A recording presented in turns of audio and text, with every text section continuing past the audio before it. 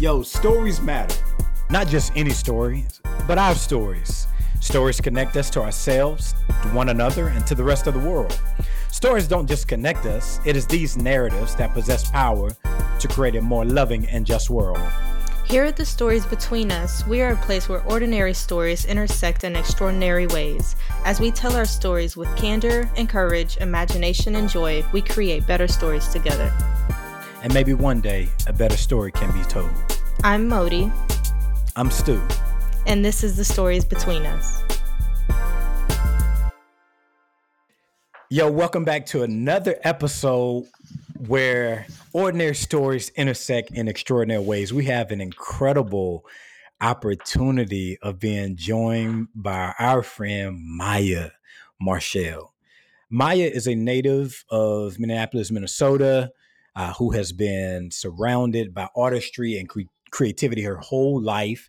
I mean, Maya is a social worker in a middle school with predominantly African-American students, where she noticed just low self-esteem in many of the students who lack confidence in academic success. It was then that Maya realized the integral role that she shared in celebrating children of African descent and telling a better story. Yo, Maya, what's up? What's going on, man? How y'all doing? So good, so good. How's your day going today? It's going. It was long, but it's almost. It'll be over pretty soon. Yeah, worse. That seems like the MO right now. It feels like everybody is saying, "Yeah, I'm just ready for this day to be over." Yeah. Yeah, it's so crazy. It's so crazy. I mean, we're not only, going through coronavirus right now. I mean, we're dealing with the news of George Floyd. We're dealing with the news of Amy Cooper and just all these crazy things right now. So, I mean, Maya you're actually in Minneapolis right now, right? Minneapolis, yeah. Minneapolis. See, I always get names wrong. Man, we practiced this, dude. We practiced this. We did practice this. Okay, let's say it slow real quick. Help me out. So wait. So it's not Indianapolis. It's not like Indiana or Indianapolis. It's just like the mini apple, Minneapolis. Yeah, Minneapolis. Okay, nobody actually broke it down to me like that. Yeah. See, learning space. Learn something new every free, day, open. Right? Yes. Transfer of information. I love it. Yeah, let's go. Yo, so I want to start with the question that we normally start with, of every episode. But I think, just with everything that's going down, I would love for you to kind of paint the picture of the scene in the area, Minneapolis right now. What's going on the ground? To be honest, unfortunately, it's pretty familiar because this isn't the first time this has happened here in the city. So what I can recall first, I think it was, I don't even remember the year, it might have been 2014 or 15. We had Jamar Clark. He was killed by Minneapolis Police Department. And then, later on in 2016, we had Philando Castile. Mm-hmm. He was killed by Falcon Heights, which is a suburb, Roseville of Twin Cities Police Department. And then a few days ago, we had George Floyd, who was again killed by Minneapolis Police Department. So obviously tensions are really high. However, I was talking to someone today, and it made me kind of hopeful just because they said that this is kind of a good sign, but we should never get our hopes up. But that the officers were just fired, period. Like no administrative leave, nothing like that. Yeah.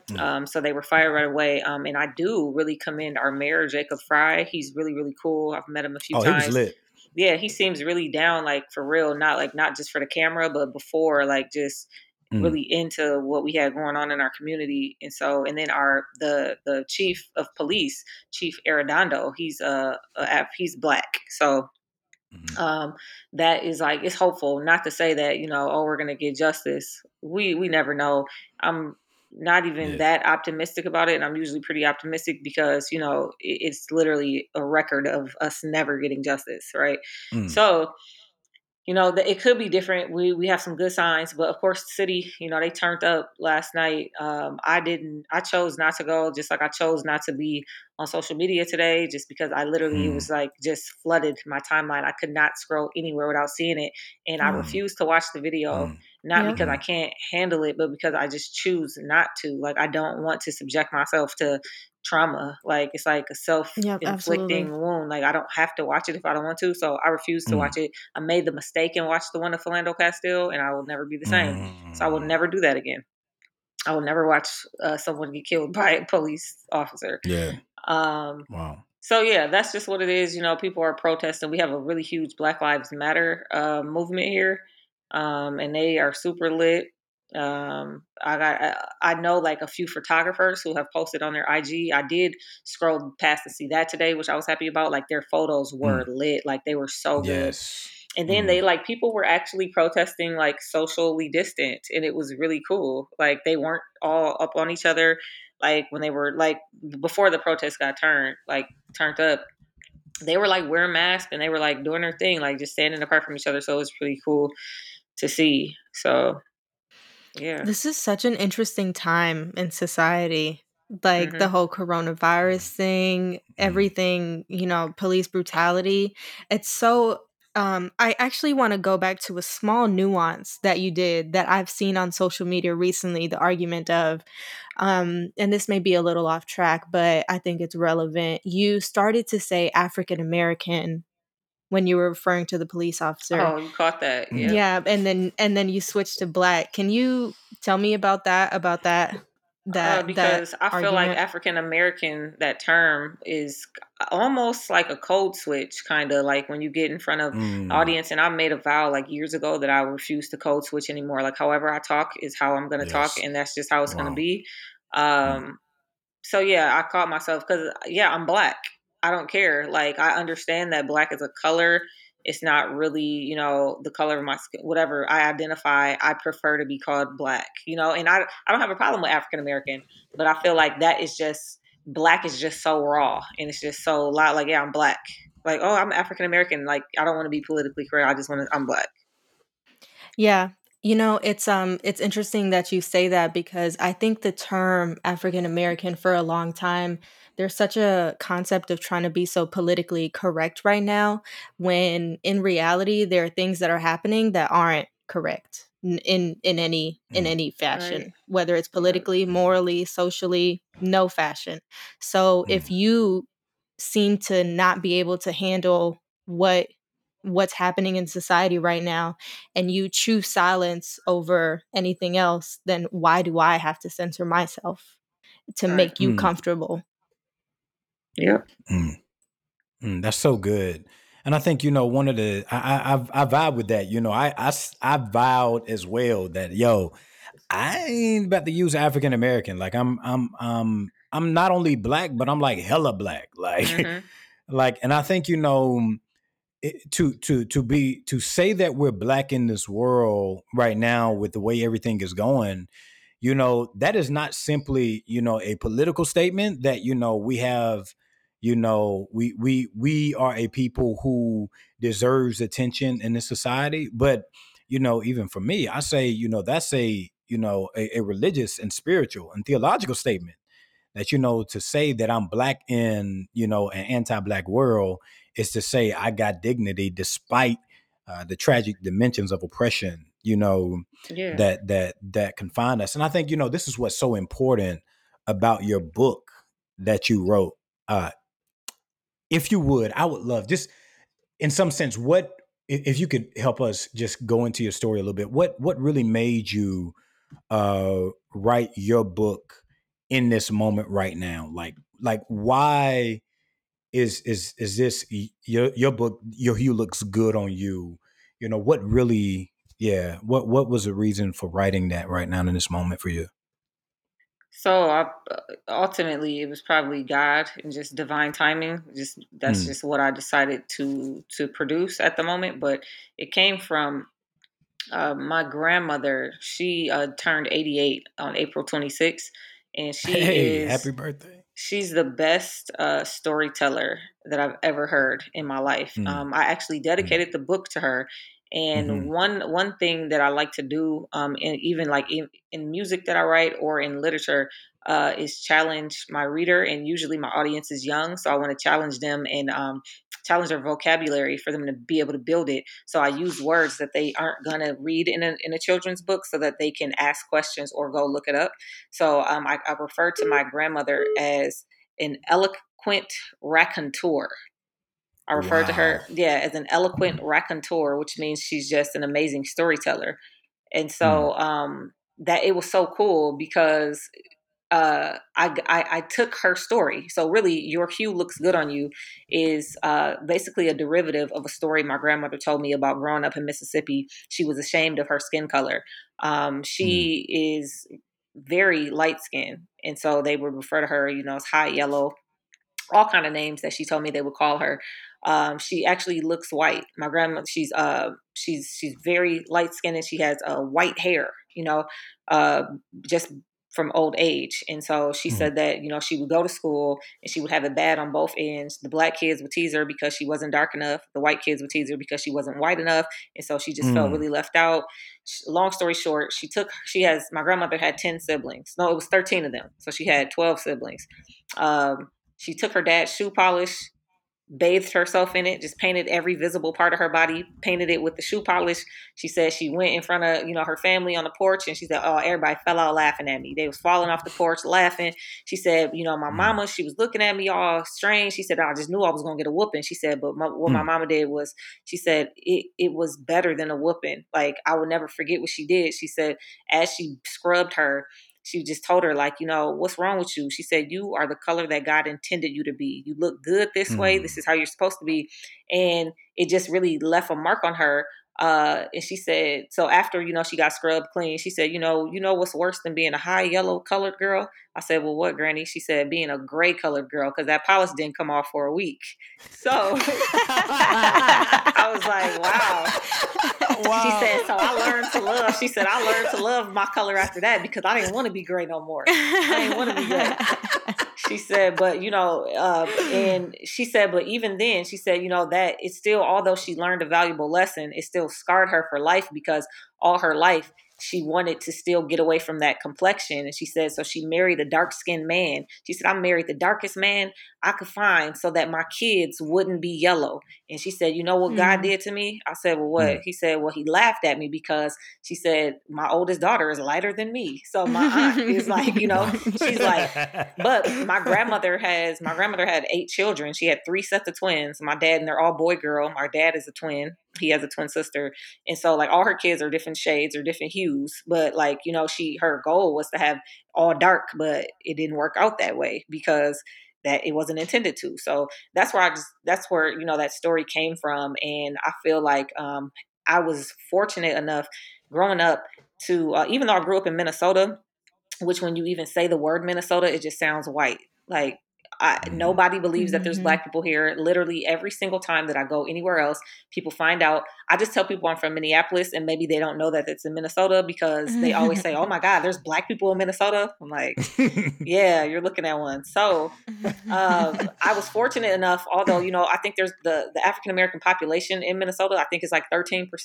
However, I grew up on the north side, which is really in the city, and went to all Black school. So from the time I was in preschool till I was in the 4th grade, went to an all Black school, Black teachers, Black principal, everything, all Black. So that's all I knew.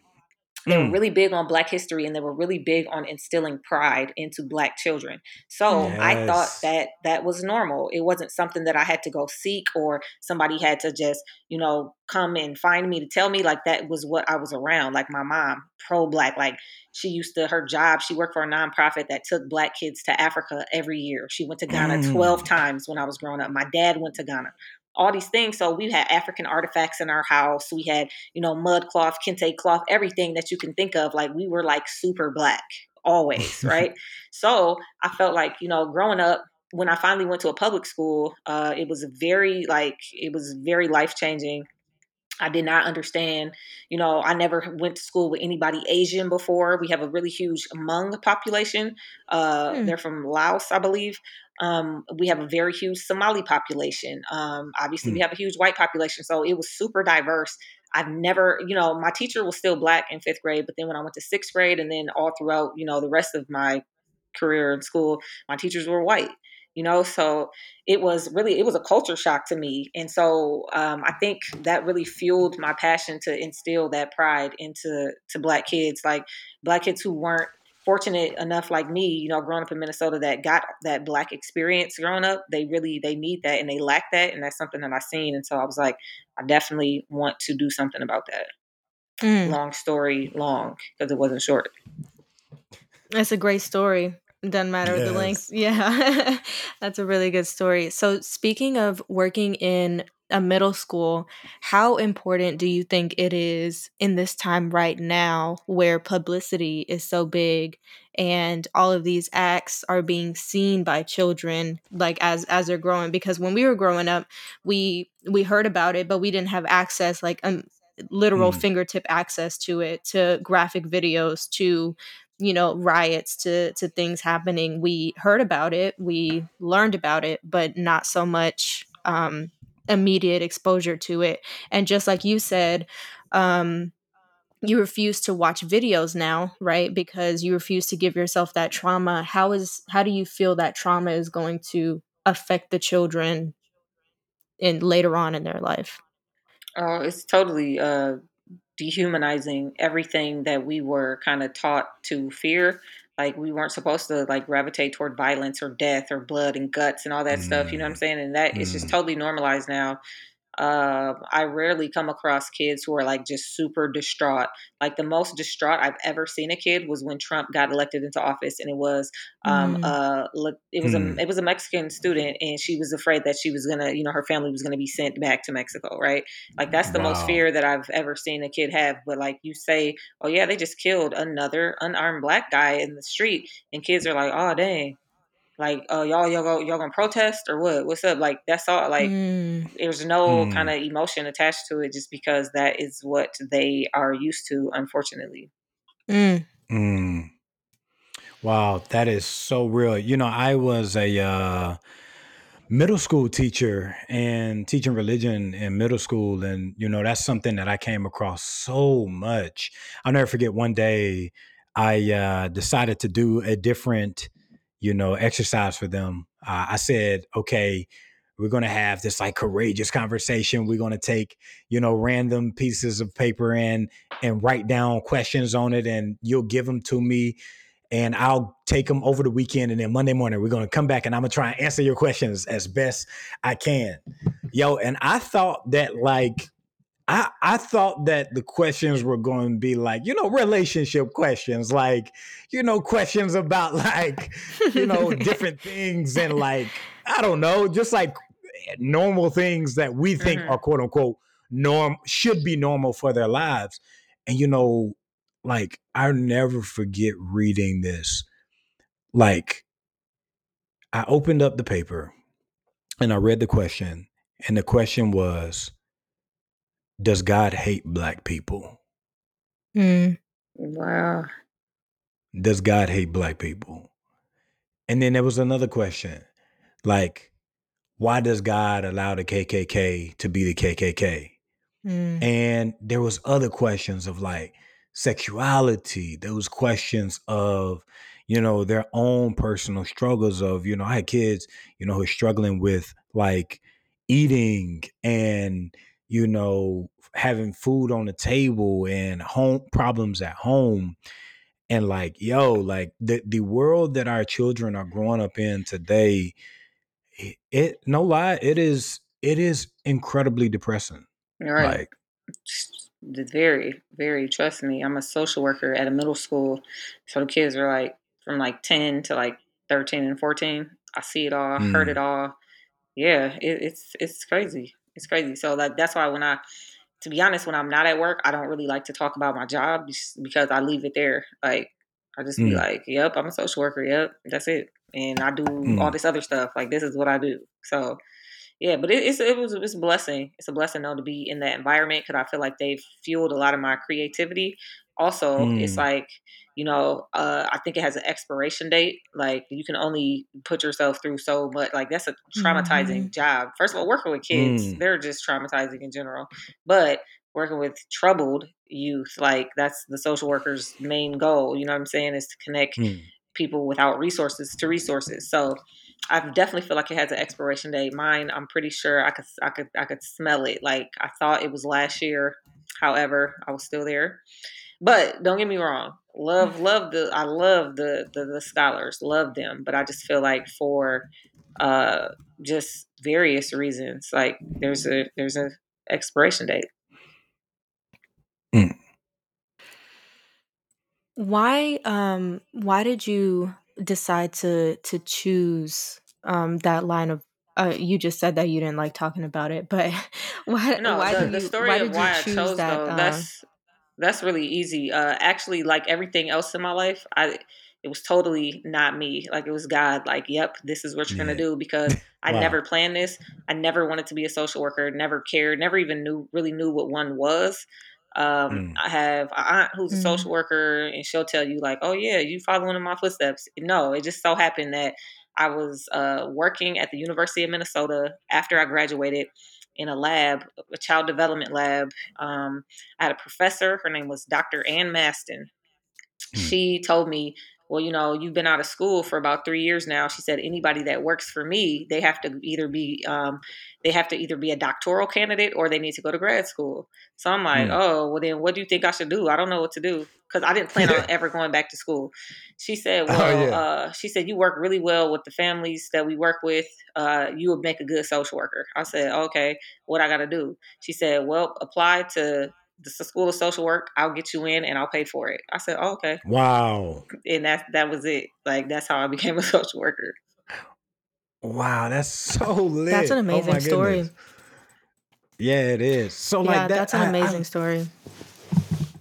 yeah, that's fire. So yeah, wow, you have so much. And so you talk about, your story and your grandmother's story and just how it in some sense impacted you in writing a book. We love to start with this, and I guess it kind of fell a little bit later, but I think, it's just a good spot to talk about this. It's like, a lot of times many times I heard it said, if we want to understand who we are today, then we can go back to our childhood to understand those seeds that were planted in our lives. And I think, being a social worker who works with kids, you see that. You see, those blooming seeds that's being Mm-hmm. planted, those seeds in some Yep. sense of creativity and, comedy, of beauty, et cetera, et cetera, et cetera. So I would love, in some sense, to be invited into your story so our listeners can hear, what were those key defining moments in your life,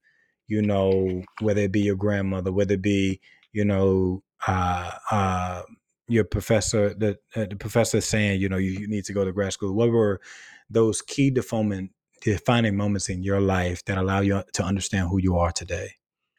Well, I mean, I that pretty much summed it up. Being able, that Black experience that I've had, just growing up, and then obviously, my grandmother, my grandparents in general, my paternal grandmother, she's still living. That's the storyteller. And then my mother's parents, they have both passed, but they were just phenomenal individuals. Like, my Mm, grandfather was like the first Black superintendent of schools in Savannah, or mm. my mom's from Georgia. So just a lot of really just, I've been blessed to be around like a lot of giants like my whole life. So I've had great examples basically. And so what I aim to do, what I feel like is my purpose, is to really be that for kids who don't have it. I think like church played like in like the hugest role in my life. Like, you learn everything in a Black church. Like, I've learned how to speak in Oh, front of a that's real. crowd. Yeah. That's You real. learn how to speak, you learn how to pray, you learn how to do anything. Like, I had to be an usher, I was in a choir, I did all of this stuff. Yo, did they give you the gloves? Did they give you the white gloves? Yep, we had the gloves. I was like, one time I was just looking for stuff to do in the church. Like I felt like I wasn't doing nothing, and I asked like, "Where do y'all need help?" They had me back there like talking to people before they get baptized. I was like, "Whoa, like this is definitely not. Okay. This isn't my area, so I'm not gonna do this anymore." So, but just like everything though, like everything that I've ever done in life has prepared me for like this very moment, and just just a good foundation, like just knowing how to act, you know, when you get in front of people, making a good impression, but also being yourself and being proud to be yourself. And that's where that comes from. So like all the kids that I work with, I definitely try, sometimes, like most of the time intentionally, and then sometimes even intentionally, like unintentionally, I'm sorry, I'll plant seeds. Like I'll see them, you know, just doing like little stuff, and I'm like, where you get that from? They're like, oh yeah, I seen you doing this. I'm like, okay, wow, somebody's watching me, so let me do something right. Yo, that's incredible. You know, just your story of growing up in church and, you know, what those lessons taught you. Did you grow up Pentecostal? What denomination? So I was born Kojic. So you know, once they, you know, oh Lord, once you born in, you know, all right, no. But I grew up non-denominational though. Like I grew up non-denominational, and then now I'm a part of the Apostolic Church. But I'm actually thankful for being non-denominational, because denomination was never like a thing to me. Like it was never big. But now that I'm a part of an Apostolic Church, they're part of like Pentecostal Assemblies of the World, so the PAW, and it's all these conventions and all that stuff. And I'm like, okay, if I go, I go. Like I don't care. It's never been about that for me. I love my bishop. I love my church. So, yes. Yeah. PAW, they fire too. Oh yeah, they super fire. I just never been into it. Like, Yeah. That's crazy. So we saw each other. When was that? That was like, when did we see each other? It was like November, December-ish. Yeah, it might be November, December. Yeah, it might be November, December-ish. Maybe even October-ish. Like one of those 3 months. I actually was in Cali. I was in Cali in like October. So it might November, December. Okay. One of them. Yeah, it might have been November, December. And where was that? Where was that? In Georgia? Yeah, that was in Georgia, in Augusta. I remember that. Okay. Wow. Y'all's pastor. What's your pastor's name? Charles Goodman. Hey, that man is cold, okay? He is cold, right? Not only was his message amazing, but the fact that he did it 5 times back to back. That was insane. And then the fact that Kiera followed him singing as hard as she did back to back, like that was a crazy day. We were dog tired after that. And we had to drive to Atlanta. That's crazy. Yeah. Wow. Hold on. So y'all flew in. We flew into Atlanta, drove to Augusta. We drove to Augusta. We stayed there. And then, after that service, we were supposed to go back. But we ended up, like, we definitely crashed. Like, I know she was knocked out because I think she was kind of sick. So, but we drove to Atlanta that night. Wow. That's crazy. Mm-hmm. So I'm interested. So how did you and Kiera how did y'all... What's the story there? God again. He wanted me to. He wanted me to meet her, and so I'm a Karen Clark Shears stan, right? And I don't even say this to Kiera because I don't want them to think I'm a weirdo, but a stan, okay? All day. Grew up like breaking VCRs with her VHS tape because I kept playing it. Anyway, naturally, I became a Kiera Shears stan, and you know, I've just been a fan of hers our whole life. She came to Minneapolis for a big production that gets put on by the senator every year. She didn't have anyone to accompany her or assist her, so they were like, "Oh, can you be her point person?" I was her point person, and we kicked it off.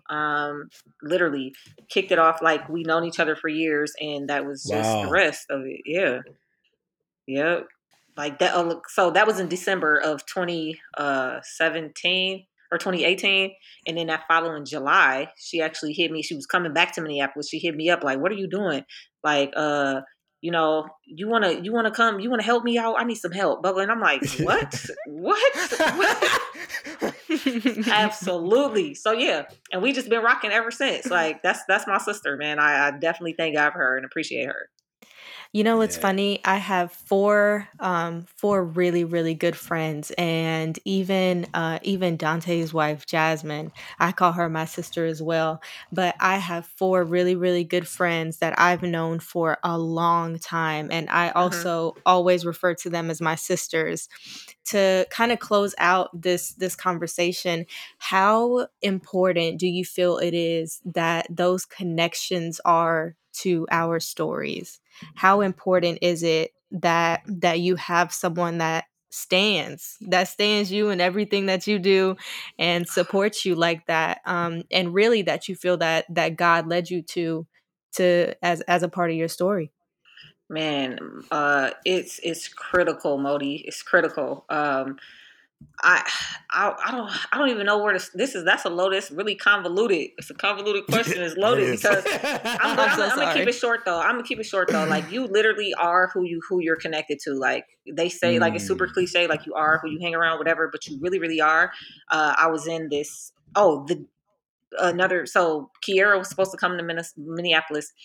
She missed the flight. It was bad weather, but anyway, we had another. It was like the event that I still went to the event that she was supposed to be at, and the speaker she talked about something that I'll never forget. She was like, in life you need ones, twos, and threes, right? She said, now your threes are the people that you don't even want to pick up the phone for them. Like they really your fans, they actually cheer you up and they make you feel good when you're having a good day, but you're not really connected to them because you don't really know them like that. They don't have access to you like that. Them the kind of people, if they were to call you, hey, I don't know, they probably want something. I don't know if I'm pick up the phone, whatever. Those are your threes. Then you need your twos. Twos are people who are pretty equal to you. You guys, kind of balance each other out. Maybe you're strong in one area, they're strong in another. However, you wouldn't like go to them for life advice because they struggling just like you, or they in the same predicament as you, or they on the come up like you.